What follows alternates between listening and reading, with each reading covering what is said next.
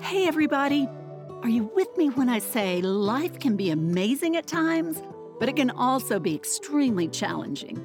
I know, I've been there myself, learned some valuable life lessons along the way, and now I'm here to help you. It's no coincidence you found your way to the Relevate podcast. I'm your host, Rena Olson, a self-proclaimed inspirer of others. Together, we're going to dive deep into raw and honest conversations with real people. My hope is that through these stories, you too will be inspired and ready to tackle whatever's holding you back or breaking your heart. Then you'll be free to live a life of purpose and true fulfillment. I promise it's possible. Let's Relevate. Well, hey there. I'm so glad you've joined me for the Relevate podcast. Today, we are diving deep to talk about a very important yet difficult topic: mental illness and suicide. If you're like me, you know the heartbreak of losing a friend or loved one to suicide. If mental illness is something you're struggling with yourself, please listen to Heather's survivor story today on Relevate. Take hope, then reach out and let someone know you need help today. Friends, this one is very deep and intensely personal. Thanks to Heather and her openness and honesty to go there to discuss the demons she continues to battle. I'm humbled and really so blessed to have had this conversation with her and to now share it with you. Heather Palacios, welcome to the Relevate podcast. Thank you for having me. I'm so glad you're here, and thank you so much for hopping in here and saying yes to sharing your story. I'd love to know a little bit more about yourself and why you consider yourself a prodigal daughter. Yeah, I use that word prodigal daughter because I mean it's common vernacular to say prodigal son. Yes. But I'm not a boy, so I had to mix it up a little bit. Prodigal daughter, I accepted Jesus into my heart when I was a 4-year-old girl, and my dad helped me kind of navigate that prayer. But I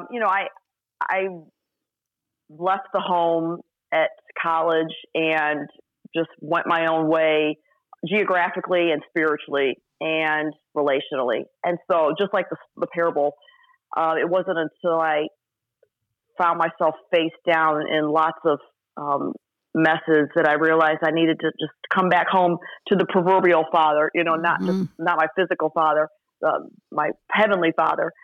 And so, yeah, I really that's a great parable, but it's not, there's a lot of prodigals that are girls out there too. So absolutely. That's why I call myself a prodigal daughter. I love that. I love that. So you met your husband, Raul. I'd love to know a little bit more about him and how you both ended up in ministry. Well, that's kind of a funky story too. I had moved to Florida after college to kind of put my life back together again as part of my prodigalness. And I needed to just kind of get away, start over. So I picked Florida because I hate cold weather, and I was now finally old enough to be self-sufficient. So packed up all my junk in a U-Haul, drove to Florida. I knew like 2 people, but one of the 2 was a pastor at a church, and I, had worked out an arrangement with him to have that small little church hire me to be their bookkeeper because my degree was in business management. Mm-hmm. But I had no intentions of marrying anybody pastorally or even even a church volunteer. I mean, I came down here, I was like going to do the bookkeeping at the church because that's all I had. But I was going to find myself a nice hottie toddy in South Beach that I meet at a club and could booty shake like me all day long, but still, do the nice good girl church thing on Sunday. Yeah. Well, that didn't happen. I got to know some of the people in the church because I didn't know anybody else. I didn't have family, I didn't have friends, I didn't have neighbors. So in creating a beginning social life through the church, I started to meet the church people that included Raul Enrique Palacios II, which, by the way, he's 100% Cuban. And fun fact, I didn't even know what a Cuban was until I met him. So this is how we started off. Is I was introduced to him, and I was like, "So, are you Mexican, Puerto Rican? What are you?" And he looked at me like death. And he said, I'm Cuban. And I'm like, got it. Never make that mistake again. Okay. Not that there's anything wrong with any other Latin ethnicities, but I think Raul really wanted me to understand he was Cuban. So, wow. Proud of that. So anyway, long story short, we dated for about a year and then got married, and he went from being a volunteer pastor to being a full-time pastor, which made me a pastor's wife. Nice. That's how God had to do it with me, though. If God would have sent me a little text message and said, I need you to go to a Christian college and get into ministry, I would have been like, yeah, right. See how God had to go like the long way around to get me to be in ministry? Yeah. He set a big old hook too, didn't he? Yeah. Yeah. He's like, I know how I'll do it. I'll do it through a man. That's how I'm going to get her in ministry. A Cuban man. You were in church, but you were struggling. Can you share a little bit more about that? Yeah. I mean, I think I've always had a bend toward prodigalness. I don't take the easy way, and I don't learn the easy way. And so God just had to really be creative with getting me to get back on the small and narrow road with him many times. Mm-hmm.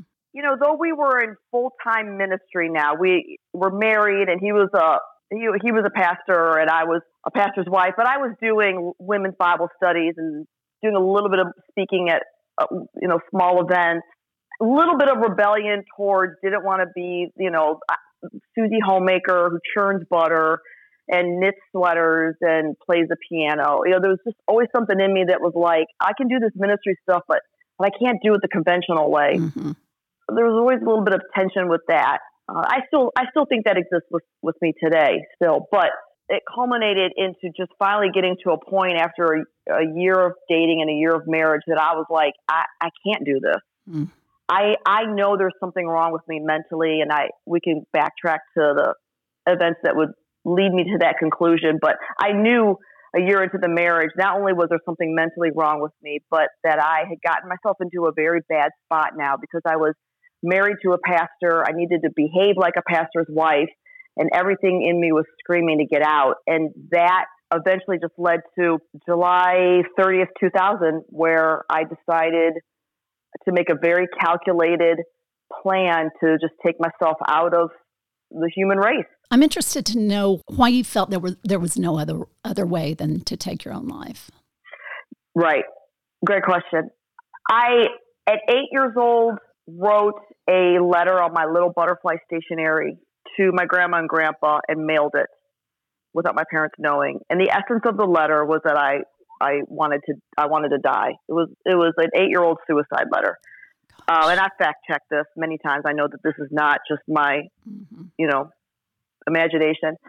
My grandparents have revisited that conversation with me and said that it was very hard. They didn't know what to do with that. They turned it over to my mom and dad. Of course, my mom and dad didn't know what to do with that because in 1981, there was no movements. There was no conferences. There was no hashtag, nothing for mental health, much less suicide for an 8-year-old. Exactly. So my parents just did the best they could with that, but we moved on. And then at 12 years old, at 19 years old, I would again write letters and want to take my life, and twice tried to. But this time, not only did I want to get out of the situation I was in, I knew I had attempted suicide and failed before, and that had always made me mad. I was mad that I could not even be successful at killing myself, and it haunted me. And, I was also an unmedicated, undiagnosed person dealing with these battles in my head, very vulnerable to the enemy because he knew that I just didn't even know what I had, so I couldn't give it to the Lord. And just all of that culminated onto July 30th, 2000. And I was like, well, this time I'm going to do it. I'm going to succeed. And Raul will be able to find somebody that's better suited to be his partner in crime and in life. And so I called him as I was on my way to do the suicide. And because I didn't write him a letter, didn't want him to think that this was his fault, but he was able to keep me on the phone. I don't even know how. I just have to give God credit for that one, because he was somehow able to keep me on the phone long enough to identify kind of where I was at. But by the time he showed up, I had already started in my car taking my life, and he wasn't strong enough to stop me from what I was doing. So he had to call 911, and 6 first responders showed up and were unable to stop me from what I was doing. I liken it to the chapter in Mark with the demoniac, where it says he was unrestrainable, uncontrollable, and screaming. And they couldn't, the community could not subdue him. And that was really kind of what was happening here. So they were forced to go back to the ambulance, as it's been retold to me, and bring a tranquilizer, big honking device needle thing to me and knock me out cold, strap me down like Hannibal in Silence of the Lambs. He strapped me down like in 6 different places onto the gurney, lest I awake and become, demonized again. I was like a rabid animal. They just could not tame me. I don't know. It was just a horrible scene. But suffice it to say, they took me to the hospital where they treated my injuries. And then the state of Florida has a law called the Baker Act, where when you declare verbally that you are a threat to yourself or to society, the state has the right to lock you up in a psychiatric ward for 72 hours. Yeah. So after they treated my injuries at the hospital, they threw me in the back of a white van, and 2 men drove me to a psych ward, and it was deplorable, horrible. They've gotten a lot sexier over the years, I will say. But they put me in a room by myself. I was kind of isolated, I think, because of my degree of belligerence, hostility, violence. And they locked me in, put a security guard outside my room. And July 30th, 2000, there I was. I had blood on me, urine, throw up, hospital gown. They made my husband leave. They took my belongings away. They put me in a room where there was a bed and 4 walls, locked me in. Oh, Heather, can't even imagine. Can't even imagine. Yeah. So and that not, I just, go ahead. No, because I want you to be able to. Yeah. So I just think of the aloneness you must have felt at that moment. Oh, yeah. And it was utter despair, because here you tried it again, and wow, it didn't work. And here's the thing. That night, I would have definitely tried again. Yeah. And I would have succeeded, because now I caused such a scene that now the city wasn't aware. Oh, yeah. The community Everybody was knows. aware. Yeah. My medical records are now aware, and I'm a pastor's wife. There was no way I could begin again. And that is why I do actually advocate the Baker Act. I know that people say that you can't take my rights away, blah, blah, blah. Well, listen, I was a threat to society, and I was a threat to myself, and I needed to be there. But it was the biggest night of hell in my 46 years of living. So total rock bottom. There you are, alone, slipping further into the darkness of despair, but you found a lifeline. Who or what saved you, Heather? Yeah. Well, I laid there that night, and dogs lay, people lie. Okay, I lied there that night. I was going to tell myself that. I forget which word it is. Dogs lay, people lie. And I lied there that night, and I was in pain. I was in pain. I was hungry. I wanted to die, but I had no escape. Yeah. So I cried. I cried a lot, and I talked to God and cussed at him, screamed at him, shook my fist. I remember physically shaking my fist. But all of it, I think, was just so painfully precious, because I now look back and see that when Jesus is all you have,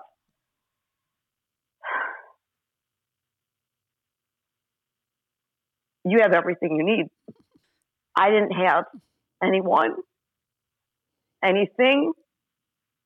I couldn't go anywhere. All I had was him. And if he is who he says he is, that he is omnipresent and omniscient and for us, not against us, and he has a plan for us to prosper us, not to harm us, And if he is for us, who can be against us? Then he definitely proved himself to be who he says he is because of where I am today. And so that change started happening in the psych ward. Did you feel his presence, or did those words that you had been studying kind of start to bubble up in your soul? What happened in there? That is why I always talk about my Bible, because the Bible is the book of life, and for me, that is literal. Mm-hmm. I didn't have anything else to draw from, but I do remember some verses almost unearthing themselves in my belly like treasure that God had stored there when I had read them, years prior. Mm. And I started to recall these verses as I was lying there, and my verses became my prayers. If you are who you say you are, then you need to use this to prosper me and not to harm me. Jeremiah 29:11. Mm-hmm. If you are who you say you are, then you need to show yourself to be for me, not against me. Because right now I feel like you're against me, God. Yeah. And then I had the audacity to make a deal with God. And I did. I was like, and I think I don't know if you can barter and make bets and deals with God, but maybe he gives concessions to crazy people. I don't know. But essentially, I something to the effect of, and if you get me out of this place, I will dedicate the rest of my life to help people not end up here. Wow. And that was 20 years ago. And I have held up to that end of the deal. That's so cool.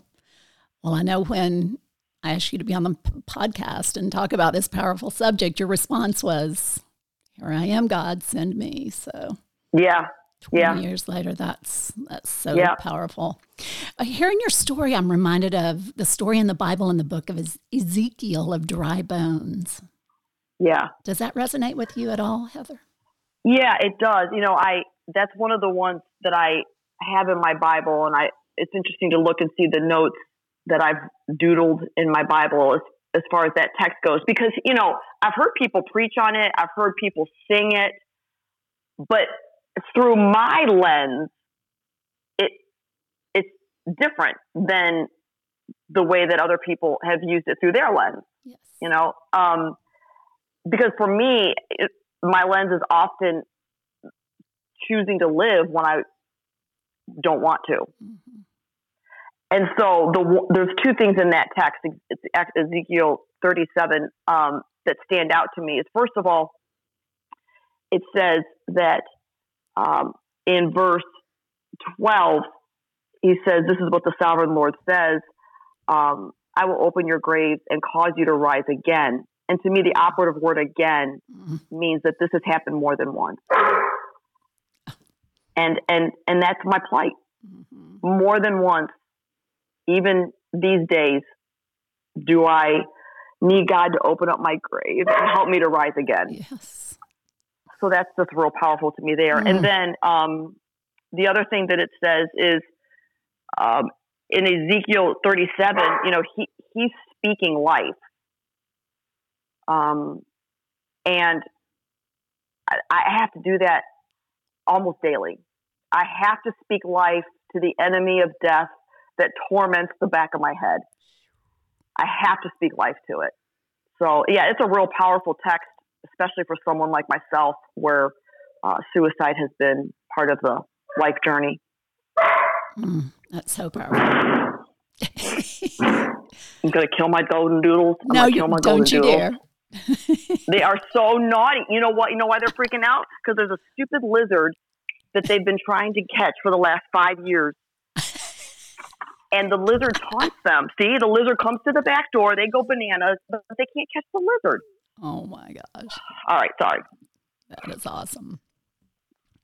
Thank you for sharing that. Thank you. Yeah, of course. So in talking about the enemy, help us understand more how you believe he uses suicide as a weapon of destruction. Well, the Bible clearly says that the enemy comes to kill, steal, and destroy. period. He has no other motivation, no other purpose, no other mission. Those three things. And in my life, he has tried to steal my marriage, kill myself, and destroy my ministry. And as of today, he's working really hard, but he is not winning because I'm still married. I'm still alive. I still am trying to honor this ministry of helping people not take their life. That's powerful stuff, Heather. Thankfully, you survived and you got better. I'd love to know kind of what your treatment looked like then and now, because I'm sure it's an ongoing process for the rest of your life. How have you found light and hope and healing? Great question. Yeah, thank you for asking that, because I do think it's really important for people to know that it's hard work. I didn't just get out of the psych ward and pray a great prayer and, skip through the daisies and everything's great.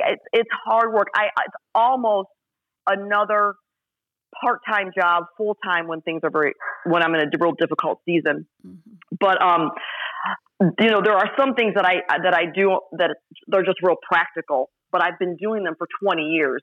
Number one, Christian counseling. And in my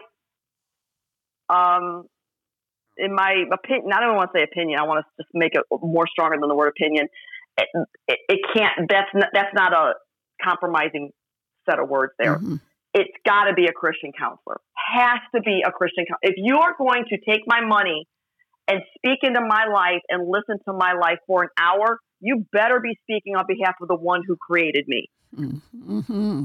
I just don't distinguish those two words for anyone. Even when I speak to secular audiences, God created me. I need a professional that is a vessel for the Creator. So Christian counseling, without compromise, without excuse, very important. Number two is medication. And, that's probably where I get more resistance than Christian counseling is, well, if he had more faith or, I've heard it all. I've heard it all. Yeah, I've heard it all. But for me, medication, for me is important. Now, some people, that over the years need anxiety medication for a season. Some people need depression medication for a season, but all of that needs to go by the advisement of the professional. You and me are not professionals in psychiatry, so we can't make the call on medicine, no medicine, or medicine right. temporarily. Yep. And I can say that strongly because I'm not a cardiologist either. And so if my heart was broken, I would defer to the professional on my heart on what to do with the medication. Mm-hmm. I wouldn't make the call. And to me, the brain is an organ, not to be distinguished from any other organ in the body. Yes. And so I defer to the professionals for my brain on what to do with the medication. That's very, very wise advice. Thank you. And then, these two other things that are non-negotiables that are more practical is regular involvement at church. There is a soul balm that only is applied when you are in communion with other believers, worshiping God in unison with voice and physical body. I could not agree more. You don't get that when you sit on your couch and watch TV online. You don't get it. It's that spirit of community. There is nothing like it. I totally agree. Now, I have many, many times walked into the church to go to the service and my brain was left on the couch at home. Yeah. Doesn't matter. Your soul still needs that experience. And And so church is really, really important, and being there for me, it's been huge. The other thing, actually it does help get you off the couch. The thing with being the official diagnosis that was given on July 31st, 2000, and then, I had to go through like 52 weeks of intense therapy, but is bipolarity. Well, so that means that I can swing from super anxious to super depressed in a super short amount of time. Mm-hmm. So there's a lot of times where you're just rendered lifeless and useless when you're in a darker valley of depression, and you can't get out of bed. And I know that. But getting to the church for an hour is such a victory. Yeah. That is such a victory. The enemy is just so mad that, you've laid there all week and you haven't showered and you didn't go to work and you didn't take care of your home, but you went for an hour to God's house. I love it. That is good so stuff. Important. Wow. And then I guess I've seen what your Bible looks like, so I know you got your head in the Word all the time. Yeah, you got to have your Bible. The Bible says that, like I said before, it's a book of life. So that to me, that's good enough reason for me to be in that book, because I battle death. So I do need a book of life. I do need a life manual to counteract my temptations for death. So I have to have that. But it's also, the Bible says it's a double-edged sword. And so that means that I have a weapon that can come at the enemy offensively and defensively. And with it, that's awesome for me. That I feel like I have a lot of power with God when I have my Bible. That Bible is awesome. You have to send me a picture of it so I can share it, because it's okay.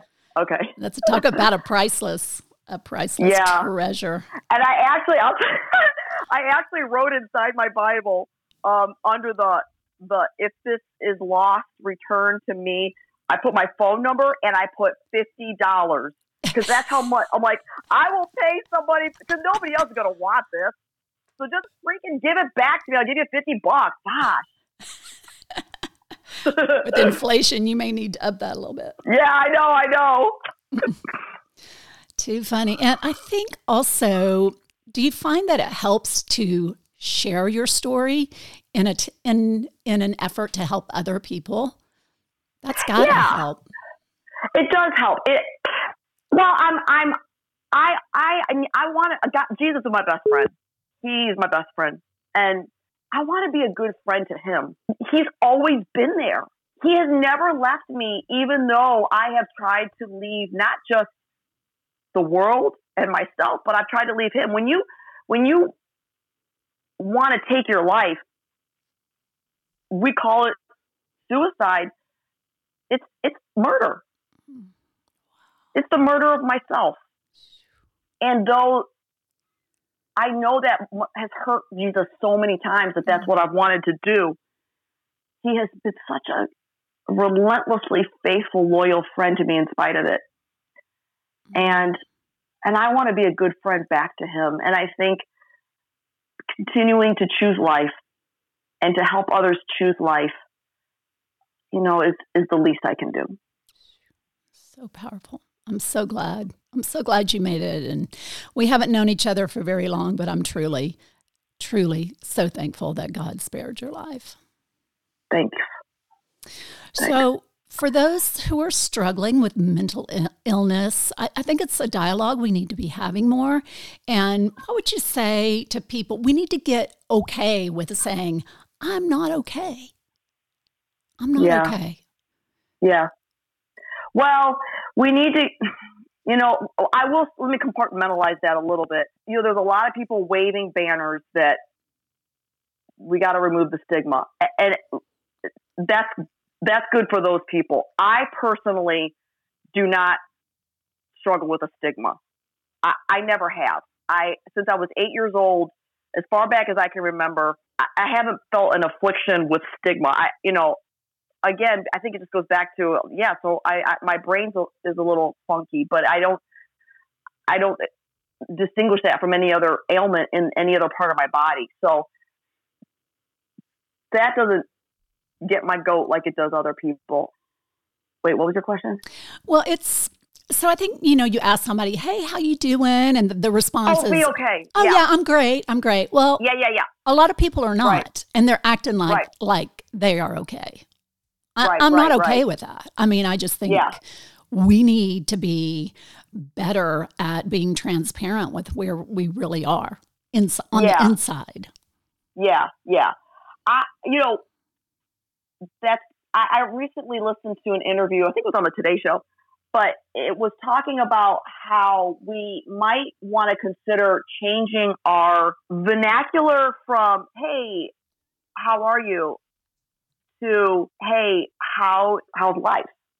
Mm. How's life? Mm-hmm. Because, hey, how are you is, oh, great.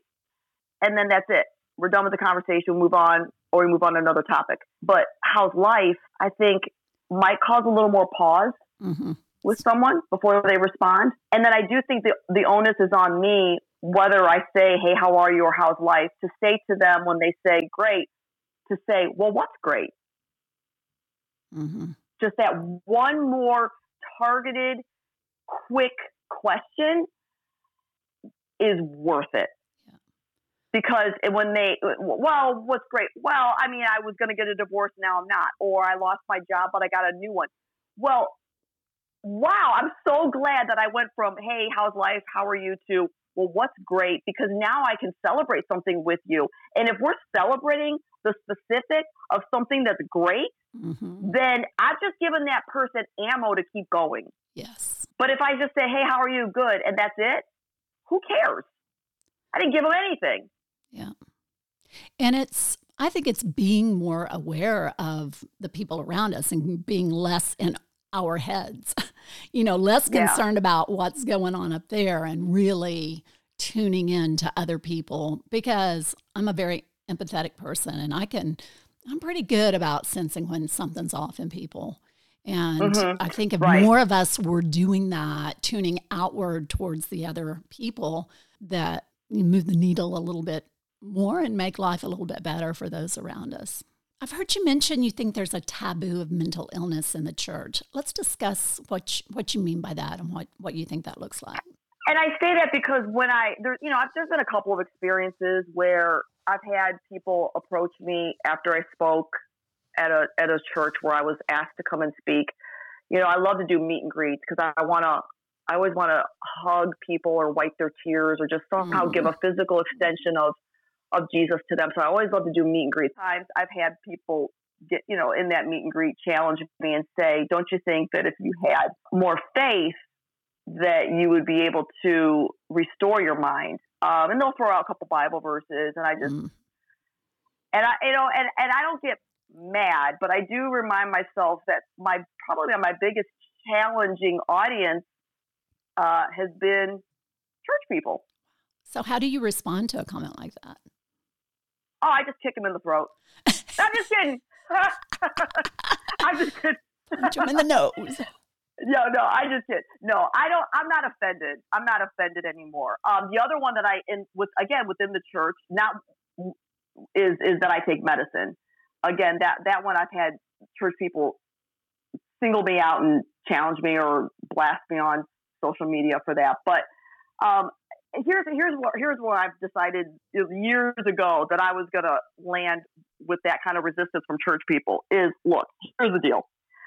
Paul had a thorn in his side, an affliction, and he asked God to take it away, and God did not take it away. And I have asked God, and I still ask God, I would give this all up to have a brain that was more stable. I would give it all up. I would give up this podcast and everything else. But God, that hasn't been answered yet. But I sincerely pray it anyway.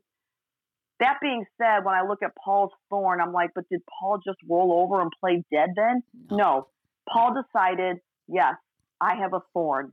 Yes, I ask God to take it away.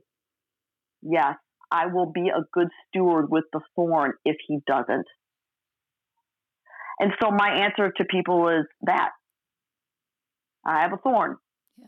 I'm praying that God takes it away. I'd love to know what it's like to have a brain that doesn't battle death. But until that happens, I'm going to be a good steward with it. I marvel at how God uses everything he gives us for good, ultimately for good. Somehow, some way, in the midst of it, so many times it doesn't make sense. Right. But in his, it's like he made you, there was no mistake in making you the way he did. It's a very special call on your life. Yeah, thank you, because it's lonely. I know it can't be an easy burden to bear, but I just admire you so much for being out there with your sword extended and fighting for people like yourself. And that's how it works. People are gonna resonate with you and your story because you've been in their shoes. You know what it's like. Yeah. It's very low. I have found that when I talk about mental health, it's not so lonely. Most audiences will come alongside you. But if I have full disclosure and talk about the specific battle, what it really is, it becomes very lonely. There's a lot of people that just don't want to go there. Yeah. Tough. It's tough to talk about, but it's important that we talk about it. Yeah. That's why we're here today. So, Heather, what would you say to someone who feels suicide is their only option? Yeah. Number one is your life isn't yours to take. Deuteronomy 30:19 says, "Oh, that you would choose life, that you and your descendants might live." And I think that you were brought into this world when God wanted you to be, and you had no say in it. And you don't have any say when he's ready to take you out. He's the creator. You're the sculpture. And you need to live until the creator is ready to take you out. And I would also say this verse to them is that Psalm 118 says, "I will not die. Instead, I will live to tell what the Lord has done."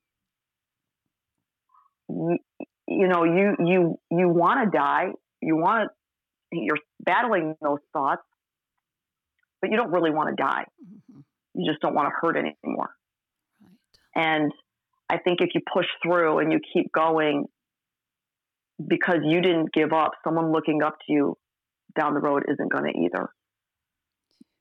The other thing we need to remember is if I take myself out, and I'll tell you what, the temptation, the enemy is so good at making it such a sexy offer.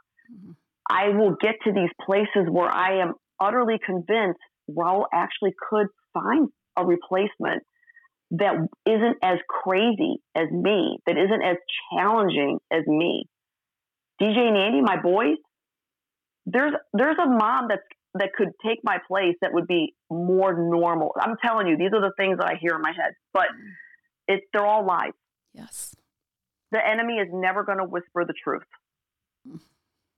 But the Bible is the truth, and the Bible says to choose life, and the Bible says, "I will not die, instead I'll live to tell what the Lord has done." And the Bible says that the enemy comes to kill, steal, and destroy, but I have come, Jesus says, to give life and give it abundantly. Our life is just not ours to take. Yeah. And if we would take it, there's so many victims we leave in our wake. Oh my gosh. So I have a friend. I'm sorry to interrupt you, but I have go ahead. Friend who lost a brother to suicide, and we were just talking about this very issue. And he said, suicide doesn't take the pain away. It transfers it to someone else. Yeah. It doesn't take, and the pain doesn't go away. It's just transferred to those left in the wake of the unimaginable loss. Right. Yeah, I mean, am I okay with, first of all, am I okay with, and I'm just getting really raw with you right now. I don't think I've ever gotten this raw in a podcast before, but first of all, am I okay with murdering? Because if I'm going to kill myself, I am murdering myself. Now, if I wouldn't murder someone else, why am I okay with murdering me? Mm-hmm.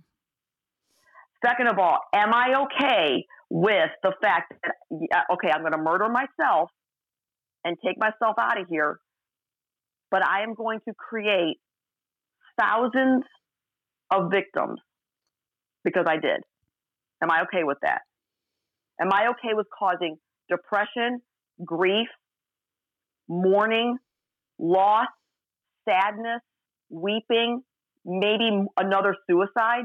Am I okay with all of that for hundreds or thousands of others because I wanted to take myself out? So am I okay with all of that? Those are important things to ask myself. Do I want to be responsible for causing somebody else to take their life because they said, well, if Heather did, I can. Mm-hmm. So, and that's just really raw. Sorry.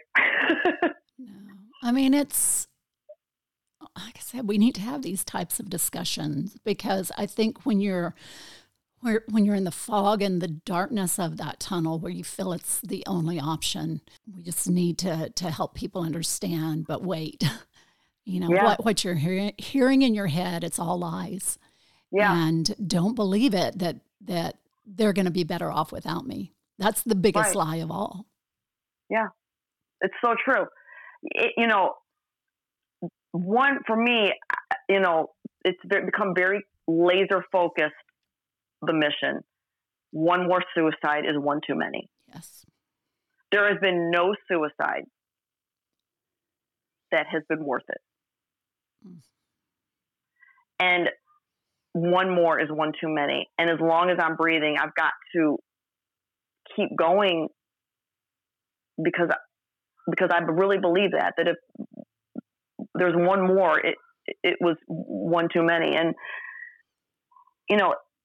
the other, and just to remind myself, I am the only one of me. Yes. If I take myself out, if I commit suicide, and there's a funeral, and afterward they're like, where are we going to find a Heather Michelle Funk Palacios? No, that's it. There will never be another one, ever.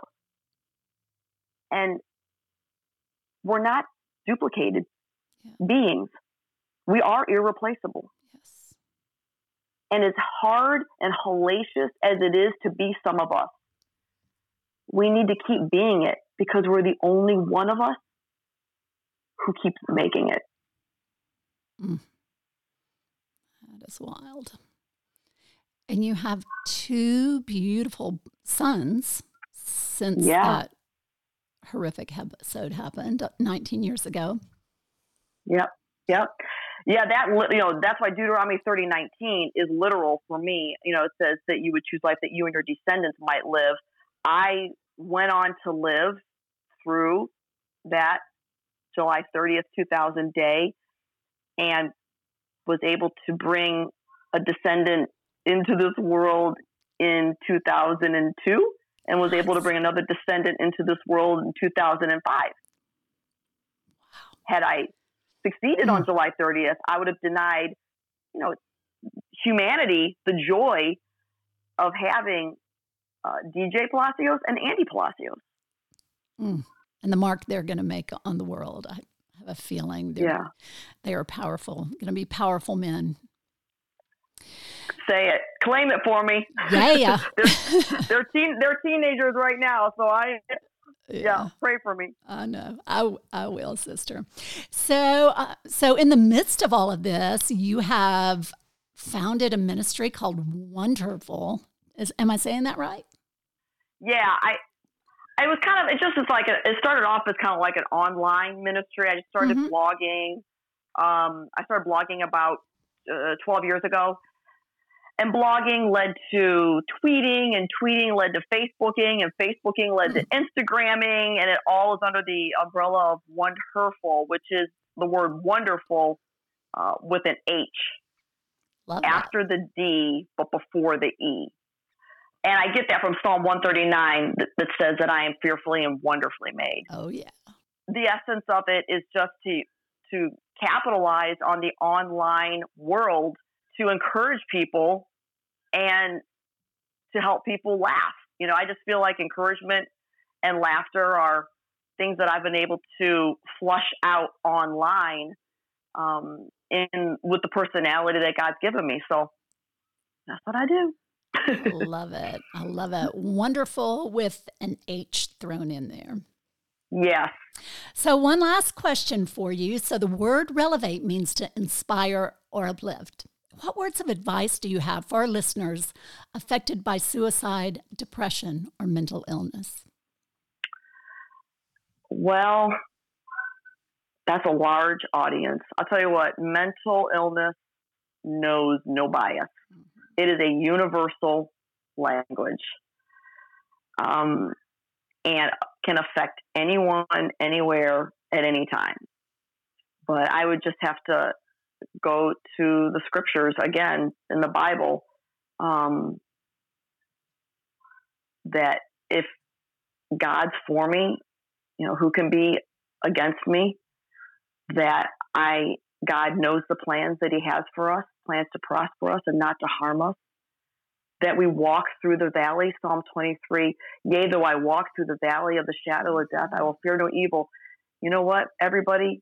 We walk through the valley. We don't live there. Yeah. Yes. And so you got to keep walking. And God knows you by name, and you are His. And He's recorded every day of your life in His book. And when He's done with your book, He will be the one to take you home. Yeah. And that He's collected every tear that you've dropped in a bottle. And so it's okay to struggle, and it's okay to cry, because that's part of the book that He has for your life. And that's why He has a bottle up there with your name on it, with all the tears you shed. Your pain is not in vain. Mm-hmm. And we gotta keep going. It is always too soon to give up. Heather, you are a light and a gift to the world, and I am so thankful for you, and I'm so thankful for sharing your heart here on the Relevate podcast. Please take care of yourself, and I just love what you're doing. Keep fighting. Thank you. Sister. Thanks for having me. Okay. Hope to see you soon. Wow. I'm not sure what else I can add here, except to say that your life is precious and it matters. If you're struggling with mental illness or thoughts of suicide, get help now. Tell someone. Heather's life was saved because she told her husband, and he was able to get to her before it was too late. The number for the National Suicide Prevention Lifeline is 1-800-273-8255. We all need to have that number saved in our phone. There's also a crisis text line. You text the word CONNECT to 741-741. Help is there. Your local church is also a great place to turn to whenever you're in crisis. For the suicide loss survivors, my heart is with you. If you've lost a loved one or close friend to suicide, you need help too. There are a number of organizations providing grief support. Save.org and allianceofhope.org are two you can reach out to for help. Thank you again to my guest and friend, Heather Palacios, for this raw and real glimpse into the heart and mind of a fighter and survivor. I'm Rena Olson. This is Relevate.